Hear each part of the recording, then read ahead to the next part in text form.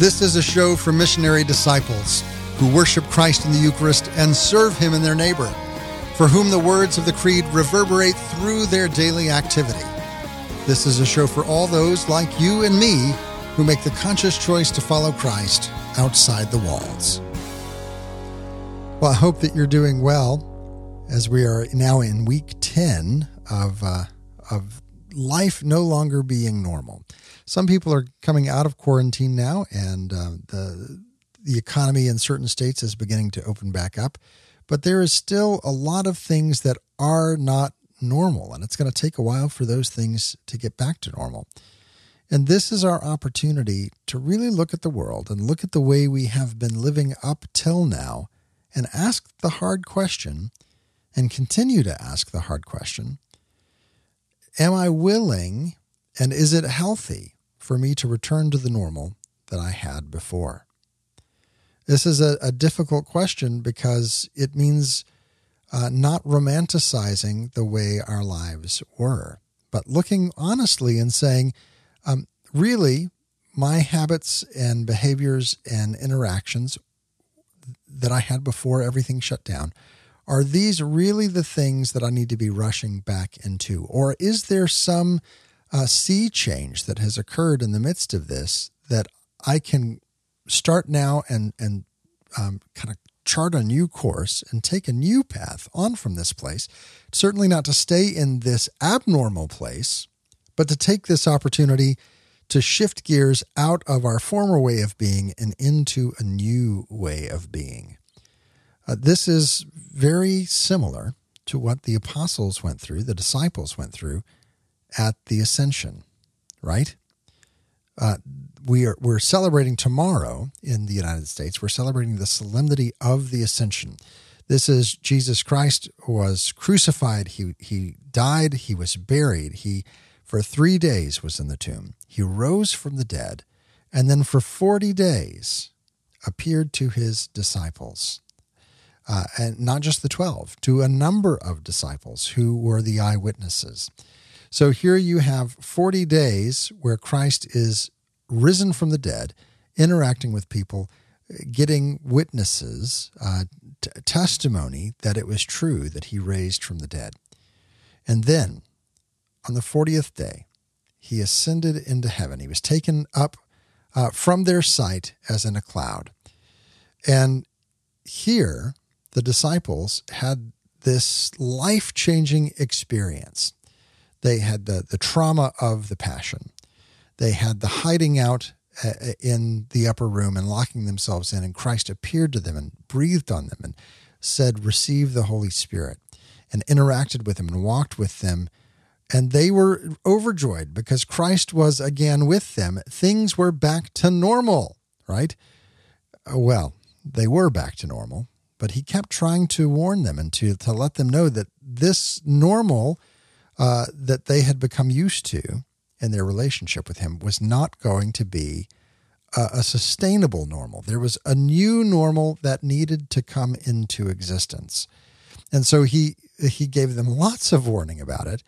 And then here he called them out to the hill, to the Mount of Olives. And he said to them, "All power in heaven and on earth has been given to me.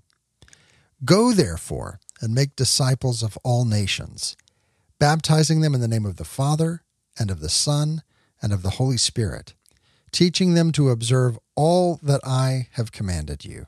And behold, I am with you always until the end of the age." And just as he says that, as he says to them, "I'm with you to the end of the age," he is taken up from their sight as in a cloud.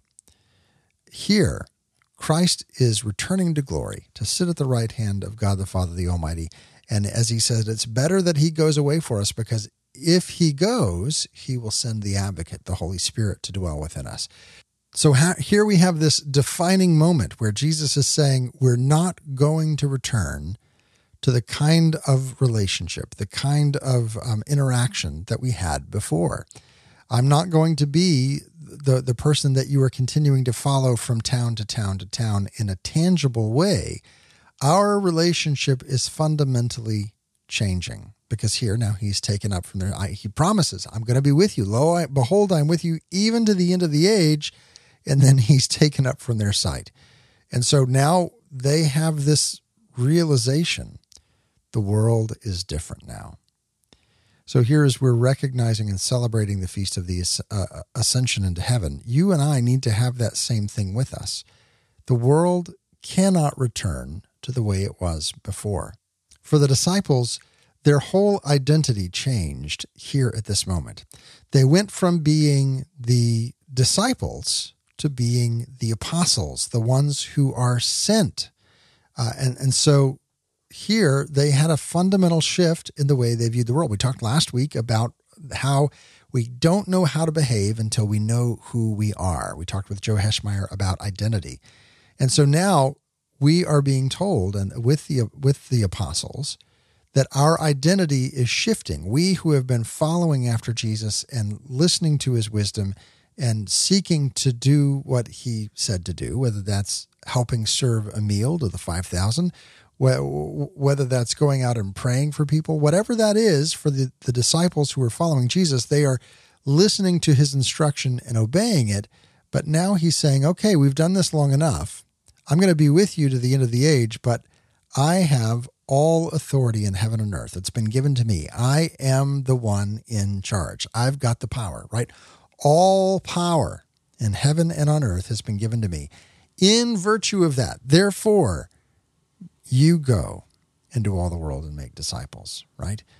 Now, he's establishing his authority, which he's done time and time again by way of proof and not just by claiming it.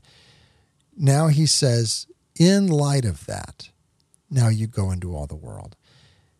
We share this mission as the baptized. We have that same universal call to holiness where we are called into a life that is pleasing to God. But we also share in this call to go as missionary disciples, as disciples who learn, but who also go out and make other disciples. And this is a really scary thing for a lot of us Catholics to talk about evangelization or missionary anything. But it shouldn't be. It shouldn't be frightening because this is the thing that God called us to. It kind of strikes that picture of, well, if I submit to God, if I promise that I'll do whatever it is that he says, he's going to ask me to do something really difficult or really uncomfortable. And I don't want to do anything really difficult or really uncomfortable. So I'm not going to submit. I'm not going to even give the option. I'm just going to kind of pretend like it didn't happen. And this is not the life of a disciple. This is not the life of a person in deep relationship with Christ. The life of a disciple is one who wakes up and says, okay, Lord, what are we doing today? Honestly, I've had a really great experience during this quarantine, and I know that sounds probably weird to say, but I've been live streaming on Facebook, morning prayer and Compline every day, almost every day. And it's been a really great experience because of the nature of morning prayer and Compline. That first thing, eyes open in the morning, saying, Lord, open my lips and my mouth shall proclaim your praise. Of saying, oh God, come to my assistance. Lord, make haste to help me. And to say at the very beginning of my day, God, I want to know that you're here. And I just want to bump up against you just a little bit so that I get accustomed to the fact that you're here, to the reminder that you are present, so that throughout the day, I'm aware of your presence. Throughout the day, I can hear you speaking to me by bringing up, reminding me of a passage that I read this morning, or by getting my attention by a specific thing or person, or bringing someone to mind for me to pray for, or giving me kind of that nudge of the Holy Spirit, hey, go buy them lunch. Whatever the case is, I'm reminding myself first thing in the morning that God is present, and allowing myself and attuning myself to be aware of his voice and his guidance throughout the day. That's just been a fantastic experience. And then in the evening, to say at the end of the day, God, here was my day. all of the good and the bad and the stress and the frustration and the anger and the happiness and the joy and the celebration, all of it belongs to you. Help me tomorrow to be more aware of your presence than I was today. And this is the life of relationship, trusting in God's goodness that I can come up and bump right up against him and know that whatever he asks me to do is going to be the thing that I find the most fulfillment in throughout the day. I want to invite you to join me and to be a part of that and to test it out, see what you think, and see if it makes a difference in your day. Just come over to social media, facebook.com/stepoutsideTheWalls at 8 a.m. Central for morning prayer and 11 p.m. Central for Compline. Let's go ahead and turn now to our interview for the day. Today we are focusing on the Ascension, where Christ gave the Great Commission, go into all the world, make disciples of all nations, baptizing in the name of the Father and the Son and the Holy Spirit, and teaching them to observe all that I've commanded. And behold, I'm with you always, even to the end of the age. This is the day where the church was launched. It's not the birth of the church. The birth of the church is Pentecost, but this was the day where the mission was given, the day where the trajectory was set, and where the identity of the disciples changed to be missionary disciples, to be apostles. To explore that further, we're talking with a little bit of an expert on the topic. We're talking with Marcel LeJeune, who is the president and founder of Catholic Missionary Disciples. You can find them at catholicmissionarydisciples.com. Marcel, thank you for joining us today. Yeah, absolutely. Glad to be here.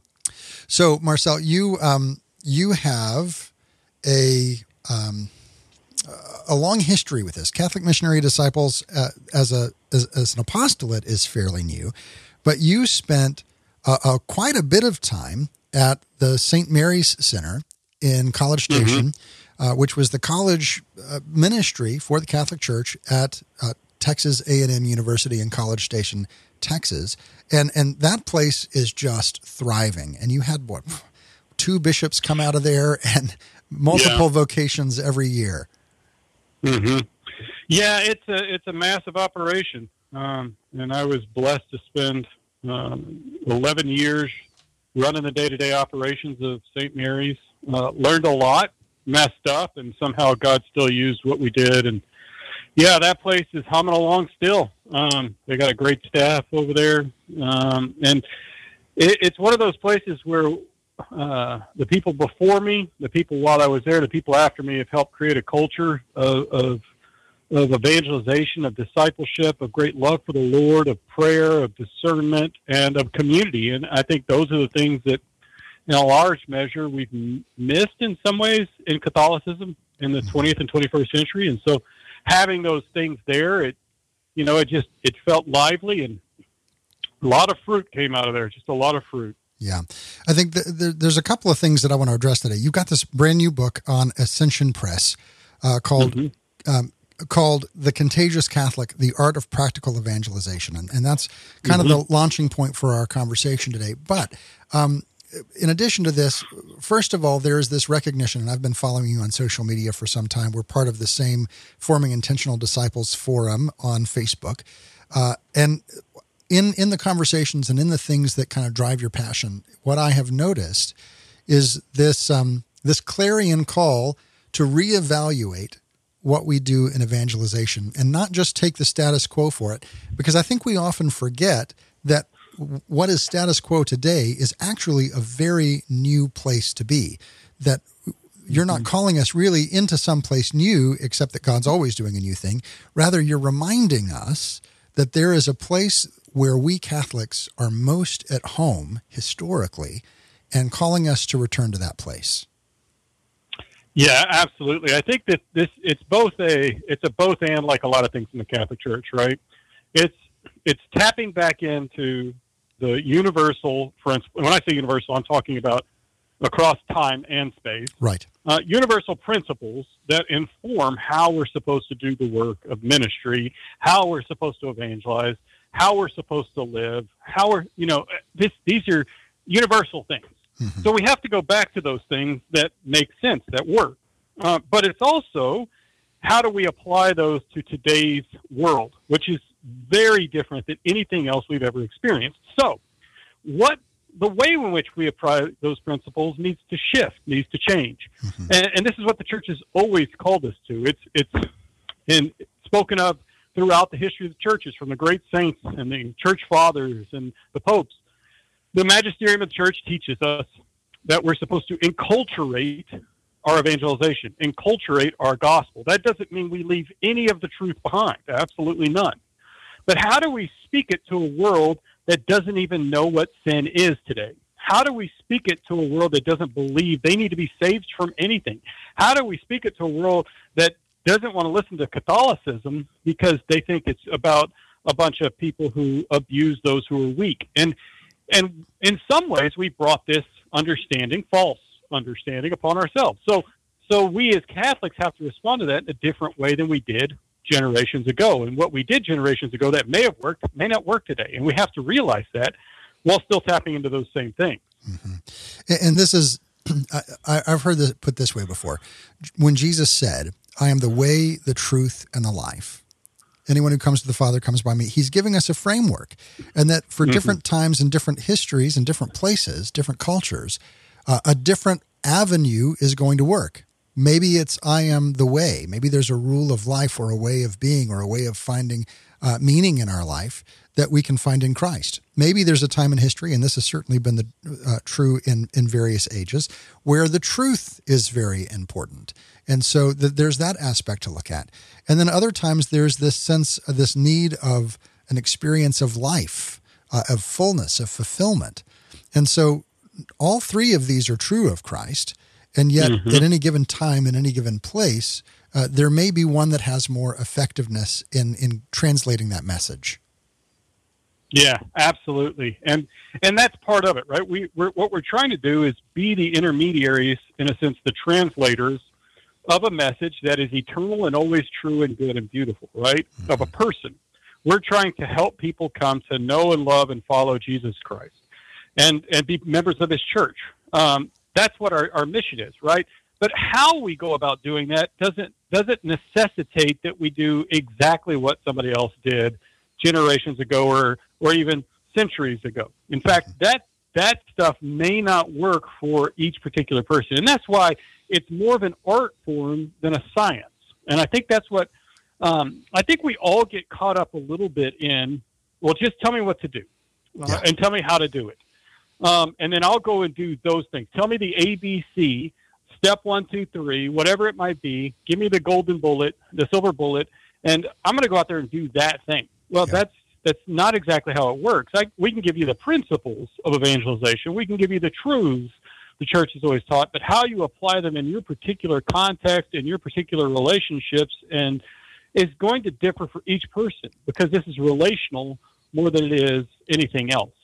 It is, in the truest sense of the word, it is subjective because it's dealing with the subject of another person and not necessarily with the object of knowledge.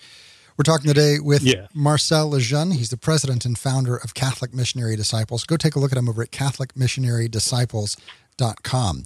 So here in this book, you've got a beautiful book called The Contagious Catholic, The Art of Practical Evangelization. And you start in absolutely the most perfect place, because so often when we think of evangelization, as you were saying, we think of the tactics and the tricks and the specific language or the here's the argument that you use, here's the apologetic proof that you use, and you start saying, how is your relationship with Jesus? How is your interior life? Because you can have, and we've seen this, we've all seen this online, you can have all the right answers and you can win the argument and lose the person. That there has to be a humility and an interior life that is the character number one of the missionary. Absolutely. And here's the thing is, first of all, just a disclaimer, the title Contagious Catholic, we came up with that well over a year ago before COVID-19 or coronavirus was even something we all knew about. And so you could either call it providential, that the name was Contagious Catholic for the book, or you can say that God is kind of, doing this out of spite. No, but you're right in the sense that, an interior life is where everything flows, right? And so we're only going to be as good as of an evangelist as we are in relationship to Jesus Christ. So in other words, we're the least important person in the dynamic of evangelization. And let me go ahead and frame this up for you for just a second. Think of this in this way. If you are in a relationship with somebody who is far away from God, and you're trying to evangelize them for their own good, and God is a part of that. There's three people that are part of this dynamic: the other person, you, and God. Mm-hmm. The other person has free will. That free will we need to respect, just like Jesus did, always respected the free will of others. We need to allow ourselves to be used by God, and we need to propose what is true and good and beautiful that the church teaches us. But we're not the ones that are important. God's the only one who can move a heart. The other person has free will to choose yes or no to that grace that God can provide the other person. We're just the vessels and the instruments of God if we're open to that. So without the interior life, without the prayer, without that depth of relationship with Jesus Christ that we're supposed to have, we won't be the best instruments we possibly can. And so this is a constant struggle because we're also all sinners, right? None of us are perfect. So how do we open ourselves up to more depth with Jesus? And that's actually where our evangelization starts, because if we fall deeply in love with our God, if we want to serve him, then the greatest gift we can give back to him outside of our worship of him and outside of a holy life is to help bring other people to him. Mm-hmm. Because that's what he desires, every soul to be saved and to go to heaven. And when we catch that vision and that passion, we can't help but share Jesus with other people. And that's the organic way of evangelization, not some kind of, I have to do this out of obligation, not because, it's just a duty, but rather it's because I love my God and I want to share him with other people. Well, and this I think is the key to understanding the difference between proselytization, which both Pope Francis and Pope Benedict and perhaps popes before him have decried, and evangelization. That proselytization is perhaps our own effort, that we have a conquest that we need to have, and we want to win the argument and show people the truth, and through our efforts and our knowledge, we want to bring this to pass. And evangelization always starts not with the argument, but with the interior relationship. Mm-hmm. Absolutely. And this is, I think, it not only starts there, but that's where everything else flows from, right? Mm-hmm. So it's everything that we do as evangelists, as somebody who is trying to share Jesus Christ and his Catholic Church with other people, that all of that should flow from great love, great faith, and great hope. And those are the gifts that come from God alone, right? Those are the theological virtues. We cannot earn them. They're truly graces. And so when we open ourselves up in relationship to God, to those gifts, we're going to flower. And one of the things that I've always tried to make sure is at the front of my own spiritual life, but also to help others, is this, that I think one of the missing pieces in a lot of people's spiritual life is evangelization, because the two go hand in hand, right? Mm-hmm. If you love God, you will go out and evangelize. But on the other hand, if you love God and evangelize, then you're also going to love him more. And the reason why is because the two feed right into one another. So it's not just a one-way street, it's a two-way street. So here's the thing. If you want to show God you love and evangelize, but if you evangelize, you're going to also have a deeper love of God. The two go hand in hand. And I think this is missing in a lot of Catholics' lives, this fruitfulness, mm-hmm. because we're called to this. And that fruitfulness that comes from evangelizing helps strengthen our interior life. It helps us to grow in faith and hope and love. And that then is a reciprocal thing where the giving and the receiving is kind of mixed up. You don't see which one is which. Yeah. So one of the things this idea of starting with the interior life, there came a point where you began to evangelize.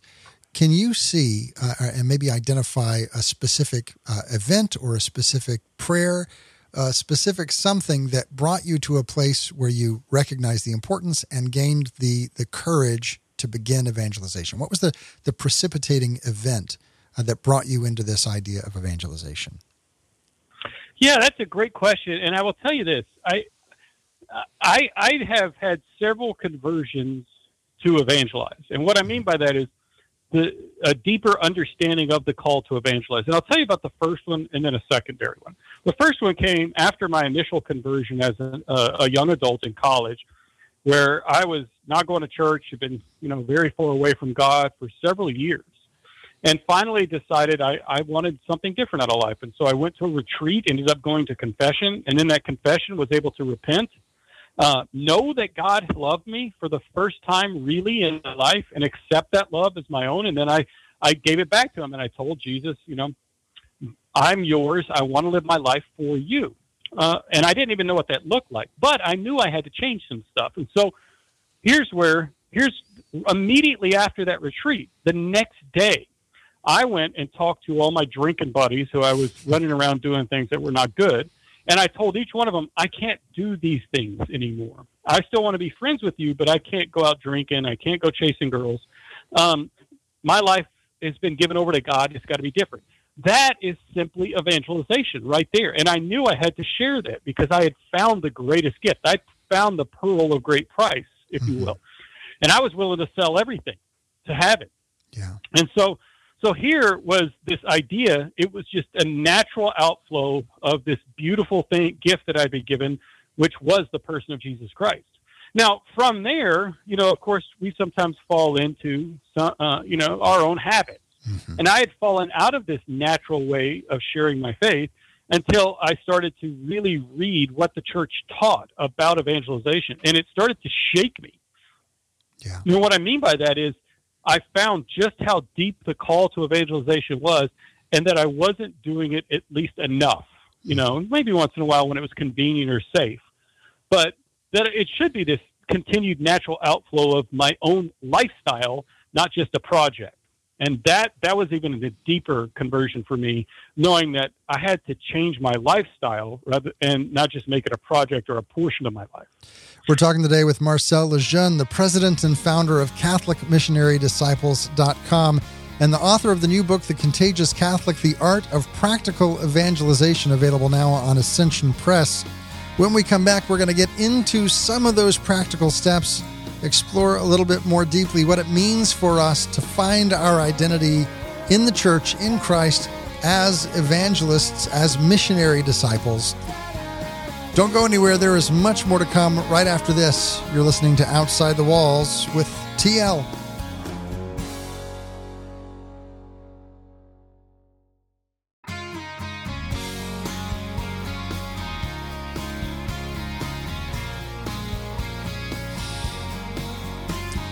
Welcome back to Outside the Walls, where we explore the implications of our belief on our daily life. I'm your host, TL. And today, part of the creed we're looking at is the Ascension. I believe, right, he rose from the dead, he ascended into heaven. And part and parcel with that is the commission, the great commission that he gave to all of those who were witnesses. This is before the birth of the church. And he said, go into all the world and make disciples, teaching them to obey all that I've commanded, baptizing in the name of the Father, Son, and the Holy Spirit, teaching them to obey all that I've commanded, and behold, I'm with you always, even to the end of the age. We're talking today about that Great Commission and the implications that has on our life, and we're exploring that topic with Marcel LeJeune, who is the president and founder of Catholic Missionary Disciples. Find their work over at CatholicMissionaryDisciples.com. Right before the break there, Marcel, you were talking about really coming to this place of conversion in your own heart, recognizing the need for evangelization. And you talked about it, the need for that to really be part of our identity. And that brought to my mind this statement from Evangelii Nuntiandi, which was by Pope Paul VI, an encyclical on evangelization. And in paragraph 14, he says, it is a task and mission, this evangelization, the evangelization of all people. He said, it's this task and mission which the vast and profound changes of present-day society make all the more urgent. Evangelization is, in fact, the grace and vocation proper to the church, her deepest identity.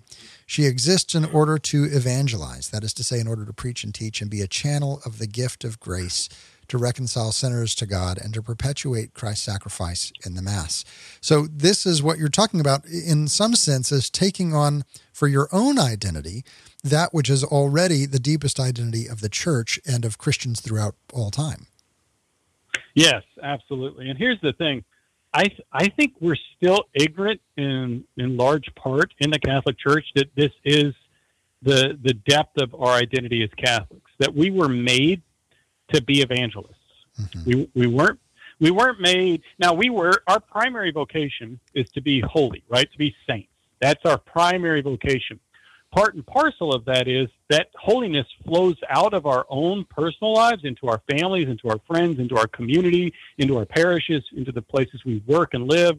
And we help others also come and take part in that life life with Jesus Christ. And so here we have this identity rooted in the fact that we were missionary. We are all created to be missionary disciples. And this is what Pope Paul VI is talking about. Our deepest identity, the deepest identity of the Church, is to evangelize. And he says this is our vocation and our identity. Now, that's not just broad, 2,000 years of billions of Catholics. That's you. Right. That's every person listening to this. You are called to be an evangelist, and a fruitful one. Not exactly like the person next to you, though. So you have to discover, what are the gifts that God has given me? What are the relationships God has given me? What are the responsibilities and the avenues to share his gospel has God given me? And then we go out and share those things with those people. And this is what evangelization really is. It's taking on that identity. And this is really interesting, because a lot of times I'll hear, this is my personality. I'm too shy. I'm not confident. I'm all of these things that they see as specific impediments to evangelization. But what you're saying, and I agree with, is that those specific parts of our personality, specifically those which God has given to us, and aren't necessarily vices, those parts of who we really are and our personality are actually tools that God has given us for the kind of evangelization that he wants us to participate in, which is not necessarily the picture that we have of what evangelization is writ large. Yeah, and sometimes it takes a little bit of a healing and relearning of what it means to be an evangelist. Okay, so yeah, you think evangelist, some people are going to think of a Fulton Sheen on TV, or, a Mother Teresa in the slums of Calcutta, or door-to-door, Jehovah's Witnesses or Mormons or a street corner preacher or something like that, right? These are very public ways of evangelizing. And there's nothing wrong with going door-to-door or being on TV or working in the slums. There's nothing wrong with being a street corner preacher. But those are what I would call extraordinary ways of evangelizing. The ordinary way of evangelizing is understanding where somebody is, reaching out and initiating a relationship with them, asking them deep questions, assessing what their need is spiritually, and then trying to help them meet that need. Whether that's, I need to have an introduction to who Jesus Christ is. I need to have the good news proposed to me so that I can move in faith and repentance towards a relationship with God. Maybe it's, I need to, be baptized, or I'm already baptized and I'm Catholic and I just need to have this, taking hold of my own faith or recommitment, if you will. Whatever it might be, that's not some kind of big public proclamation in your face. You got to be an extrovert, got to have the speaking skill, know everything, have a master's in theology, work at the Catholic Church kind of evangelization. That's you. Mm-hmm. That's your own personality. And everybody's personality and everybody's gifts are different. And it doesn't mean what I do, having a radio interview and easily answering a question that you might toss at me, TL, is what the person listening should do. Right? So that's let's get rid of that misnomer and try to recapture, okay, what can it look like then for the introvert? Well, it looks like maybe a one-on-one relationship rather than a group, right? Mm-hmm. It could be that we have a smaller circle of people, but more deeper influence. There's all kinds of things that we need to start to think about, but the Lord has made each person for a particular time in a particular place with particular gifts and wants those things to be used for the glory of his name and for the good of his people and the salvation of the world. That's what I'm sure of. So we have a particular culture that has, for the last couple of decades, pushed towards compartmentalization of the entirety of our lives, right? So we have specialists for everything. This is part of why we have so much clericalism in the church, where there are offenders on both sides, both in the lay and in the clergy, saying, "Oh, well, that's the church's job. That's the job of the religious education person at the church, or the priest, or the bishop, or whomever." And so we, as the lay faithful, in many ways have abdicated the role that is ours by virtue of our baptism, because there are some things different than priest and laity, we have kind of separated everything out and said, well, all these religious things belong to you, and then this is my little responsibility over here, and in the area of secular life. So I think one of the things is this reintegration, which I think we're seeing a lot in this next generation. Of course, you've experienced this through college ministry and working with younger people. There is a push to kind of localize creativity and to be more, purchase more things local, purchase more artisan kinds of things, and pull it away from the big conglomerate. And this, of course, we've seen this in ways of services and purchasing, but we also see that as just a kind of general drive of the culture, getting back to the idea of, hey, local things and relationships, all the way from the person next door to me, all the way up to the people that I do business with, is important. Mm-hmm. Yeah, absolutely. And here's the thing: is this principle is part of Catholic Church's social teachings since the beginning, and it's called subsidiarity. Mm-hmm. And that subsidiarity means, for those who may not know the term, what it means is that the lower level and the smallest level organization or grouping of people that can handle an issue ought to be able to try to be able to be left to do that. So what's the basic cell of humanity? It's the family. Right. That's the smallest grouping of people. Therefore, the family needs to be left with authority that the family should naturally have, to be able to raise their children as they see fit, make decisions for the moral guidance of those kids and that family, etc. The state should not step in and tell the family, okay, you have to send them to this school, you have to do this, you have to do that, but it's the parents' right to do so. The higher level you go, the more it should just be safety net. Mm-hmm. And the same goes for the church, right? The church leaves open up to a lot of interpretation certain things that are not doctrinal and necessary or revealed by Jesus Christ, right? So how do you implement your own evangelization is left to the individual, to the community. And here's the thing. The Pope and the Vatican and even your diocese should not tell you how to evangelize in your home, right, in your community, in your neighborhood, in your workplace, because they don't know the people like you do.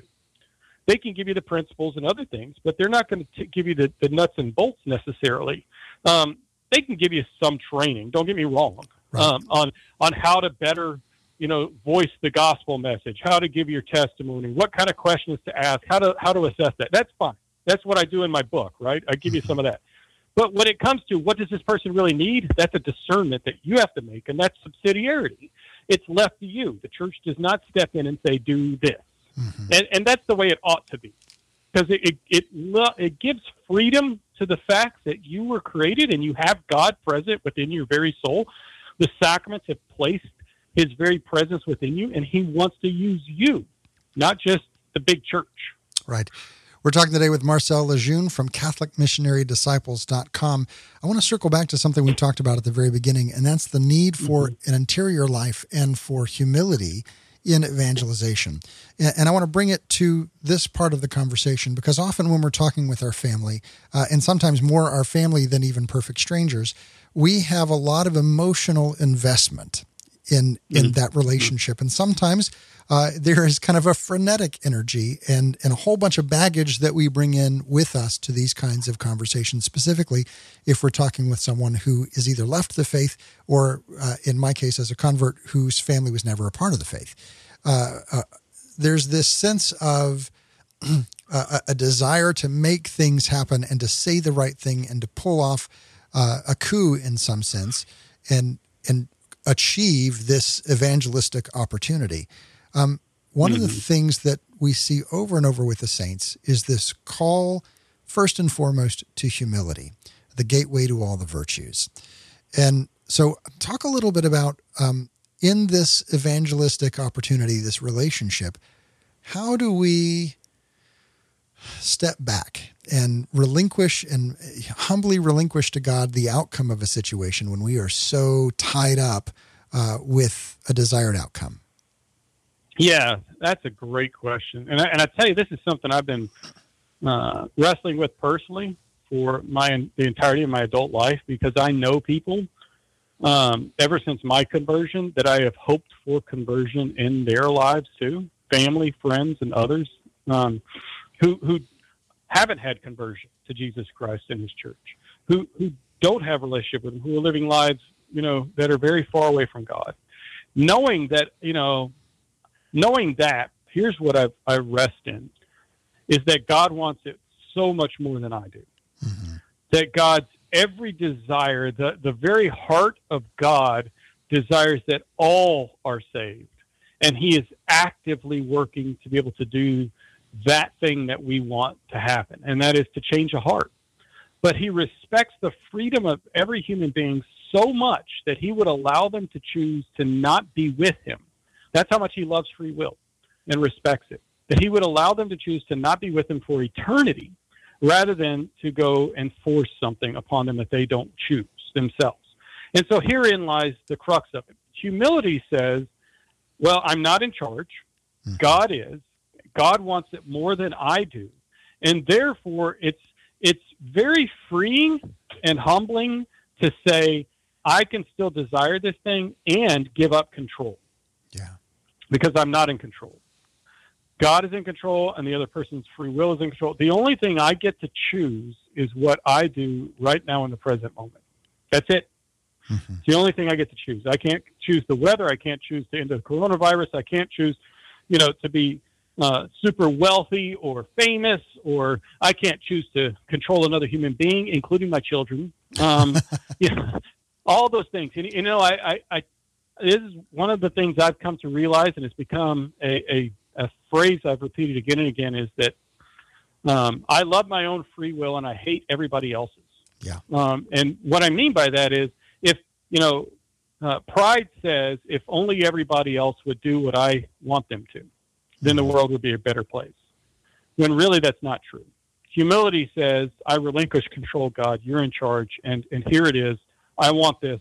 Will you make it happen? Because I know it's the desire of your heart too. And if you can use me for this good purpose, then please do so. And so may I be humble enough to say yes to you in this moment if you allow me to do something for you. And I think that humility that we're looking at right now, that is the key between the kind of evangelization that we look at and shudder at in other people, and the kind of evangelization that is attractive to all people, right? When we can, with humility, look at someone and say, here's what I think, and I would love for you to be a part of this, but then also not to push in a way that is unhealthy. That's what makes the difference, and what will, I think, eventually bring the culture back around to a place where it looks at Christ with eyes of the drawn to Christ. Mm-hmm. Yeah, absolutely. And so this is where we have to pivot, I think, as Catholics towards allowing God to take control of all. Mm-hmm. Even in this time of pandemic, right? Even in this time of isolation from others and not getting our way, I think God's actively trying to change not only the church universal, which I think is going to happen, right? But he's trying to get our attention individually. Yeah. And so here's the question we have to stop and ask ourselves is, what does God want right now in this moment of me? How does he want to affect and change and impact my heart right now? And then when you get the answer to that, just say yes to it yourself. And I know for me, that's been my prayer. And boy, I tell you what, it's been pretty intense. Yeah. We're talking today with Marcel LeJeune, president and founder of Catholic Missionary Disciples. Go take a look, CatholicMissionaryDisciples.com, and pick up the new book, The Contagious Catholic, The Art of Practical Evangelization, available right now on Ascension Press. Thank you, Marcel, for being with us today. All right. God bless. If you missed any part of this conversation or you want to share it with your friends, have no fear. All of our episodes are archived over at OutsideTheWalls.com. Not only that, but we have an extra unbroadcast segment available to all those who support the show through Patreon. If you want to join their numbers for as little as $5 a month, go over to OutsideTheWalls.com, click the Patreon link in the top right-hand corner, and follow the directions. Let's go ahead and turn our attention to our reading from Scripture and church history. That's the sound of our verbum library opening up, and we're turning now to the book of Acts, chapter 1, where we hear this. In the first book, Theophilus, I dealt with all that Jesus did and taught until the day he was taken up, after giving instructions through the Holy Spirit to the apostles whom he had chosen. He presented himself alive to them by many proofs after he had suffered, appearing to them during 40 days and speaking about the kingdom of God. While meeting with them, he enjoined them not to depart from Jerusalem, but to wait for the promise of the Father, about which you have heard me speak. For John baptized with water, but in a few days you will be baptized with the Holy Spirit. When they had gathered together, they asked him, Lord, are you at this time going to restore the kingdom to Israel? He answered them, It is not for you to know the times or seasons that the Father has established by his own authority, but you will receive power when the Holy Spirit comes upon you, and you will be my witnesses in Jerusalem, throughout Judea and Samaria, and to the ends of the earth. When he had said this, as they were looking on, he was lifted up, and a cloud took him from their sight. While they were looking intently at the sky as he was going, suddenly 2 men dressed in white garments stood beside them. They said, Men of Galilee, why are you standing there looking at the sky? This Jesus, who has been taken up from you into heaven, will return in the same way as you have seen him going into heaven. That reading comes from the book of Acts, chapter 1. And one of the most important things here is to realize that the book of Acts is a continuation. It is part 2 of the book of Luke. Luke wrote both of these books, and some people say that the reason it's 2 books instead of 1, at least this is how it was relayed to me, the reason it's 2 books instead of 1 is because they ran out of scroll, right? There's only so much that you can put on a scroll, and scroll is expensive. And so you make the most of it as you can, but eventually you have to start a new scroll. So that's what has been relayed to me, happened here with Luke. And it's interesting where he splits the book between the Gospel of Luke and the Acts of the Apostles. Here, that introduction. In the first book, Theophilus, I dealt with all that Jesus did and taught until the day he was taken up. So here we have the separation of everything that happened before the ascension, everything that Jesus did and taught before the ascension, and now everything that Jesus did and taught through his body, the church, after the ascension. The ascension is that point of separation for Luke, for the evangelist, of saying, here's what happened before, and now, in light of that, here's everything that happened after. That's why I was saying at the beginning of the show that this really is the launching point for the church, even though it's not yet Pentecost. And Luke the evangelist would agree that this is a central hinge point in the way that we understand the action of Christ in the world, that Christ is still active in the world. His body is still here. It is just here mystically through the church.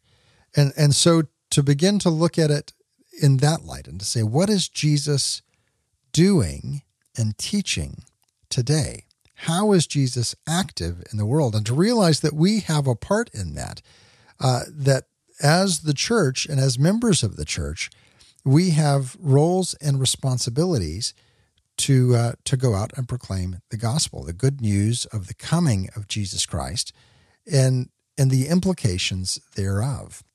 And then the second thing I wanted to point out, that's what the first one was at the very beginning. This is at the very end of the passage, is that they're standing there kind of dumbfounded and gazing into the sky, and two angels show up beside him and say, all right, get to work, guys. Let's move along. Keep on going. It's time to go. Why are you staring into heaven? He gave you the mission. You can't just keep staring. Right now, you got to actually go and do.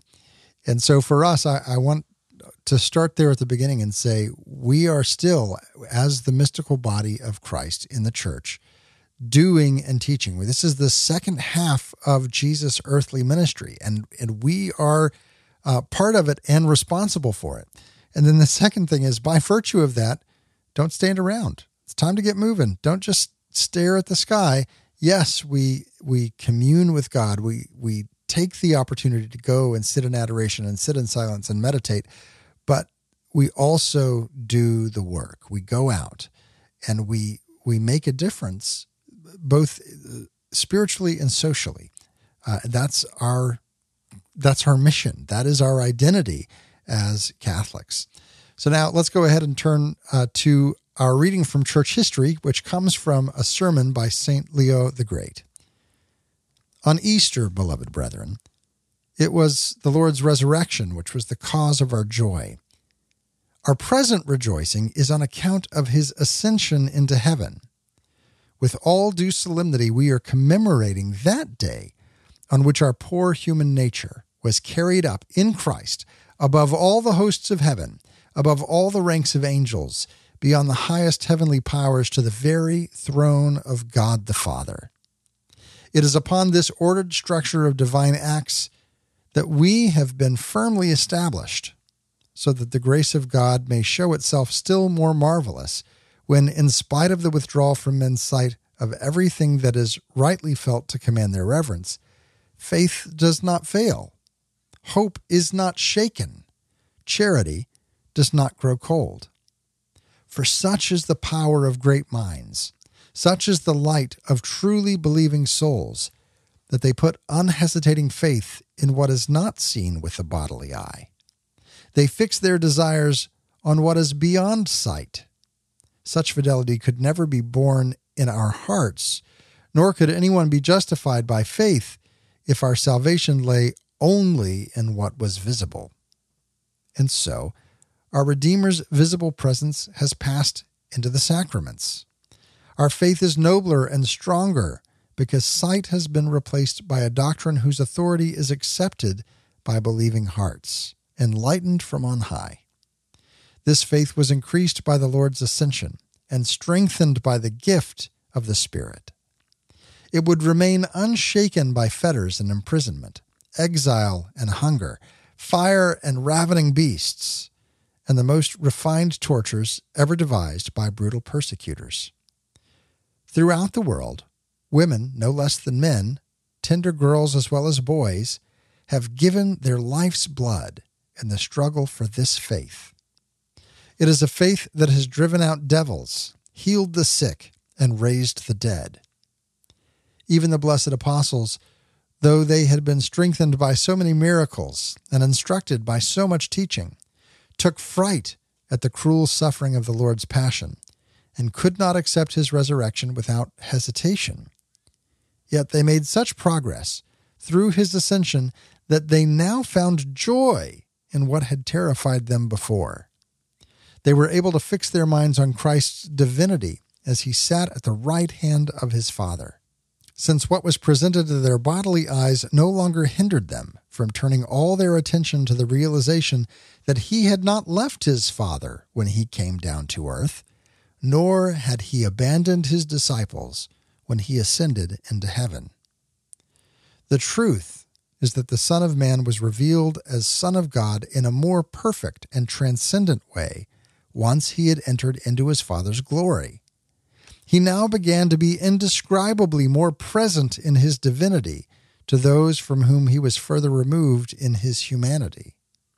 A more mature faith enabled their minds to stretch upward to the Son in his equality with the Father.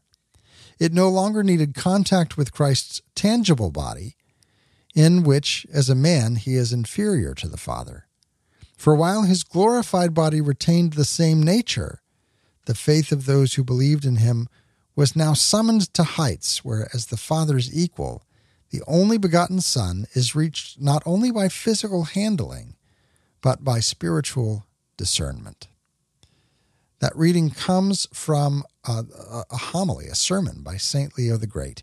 And here we circle back around to what we first talked about at the beginning of our interview, that the importance of the interior life, of the relationship to Christ before we begin evangelization. That evangelization is not something that comes from our knowledge. It's something that is born out of relationship. First, our relationship with God, and then our relationship with those who are around us. And so this is essential, that we turn our attention and to realize our connection and our communion and our closeness with Christ Jesus, who calls us first to be holy, first to be in relationship with him. Then, after that relationship is matured and developed, then to go out into all the world and to make disciples. So let us, as we celebrate the Ascension, rejoice in the fact that we have been called to holiness, to relationship, and to go out into all the world. That's all the time we have for the show today. Today's show is brought to you by Brandy Carey and Carrie Carlson and all those who support the show through Patreon. Go to OutsideTheWalls.com, click the Patreon link, and join their number. Until next week, may the Lord bless you and keep you. May the Lord make his face to shine upon you and be gracious unto you. May the Lord lift up his countenance upon you and give you peace.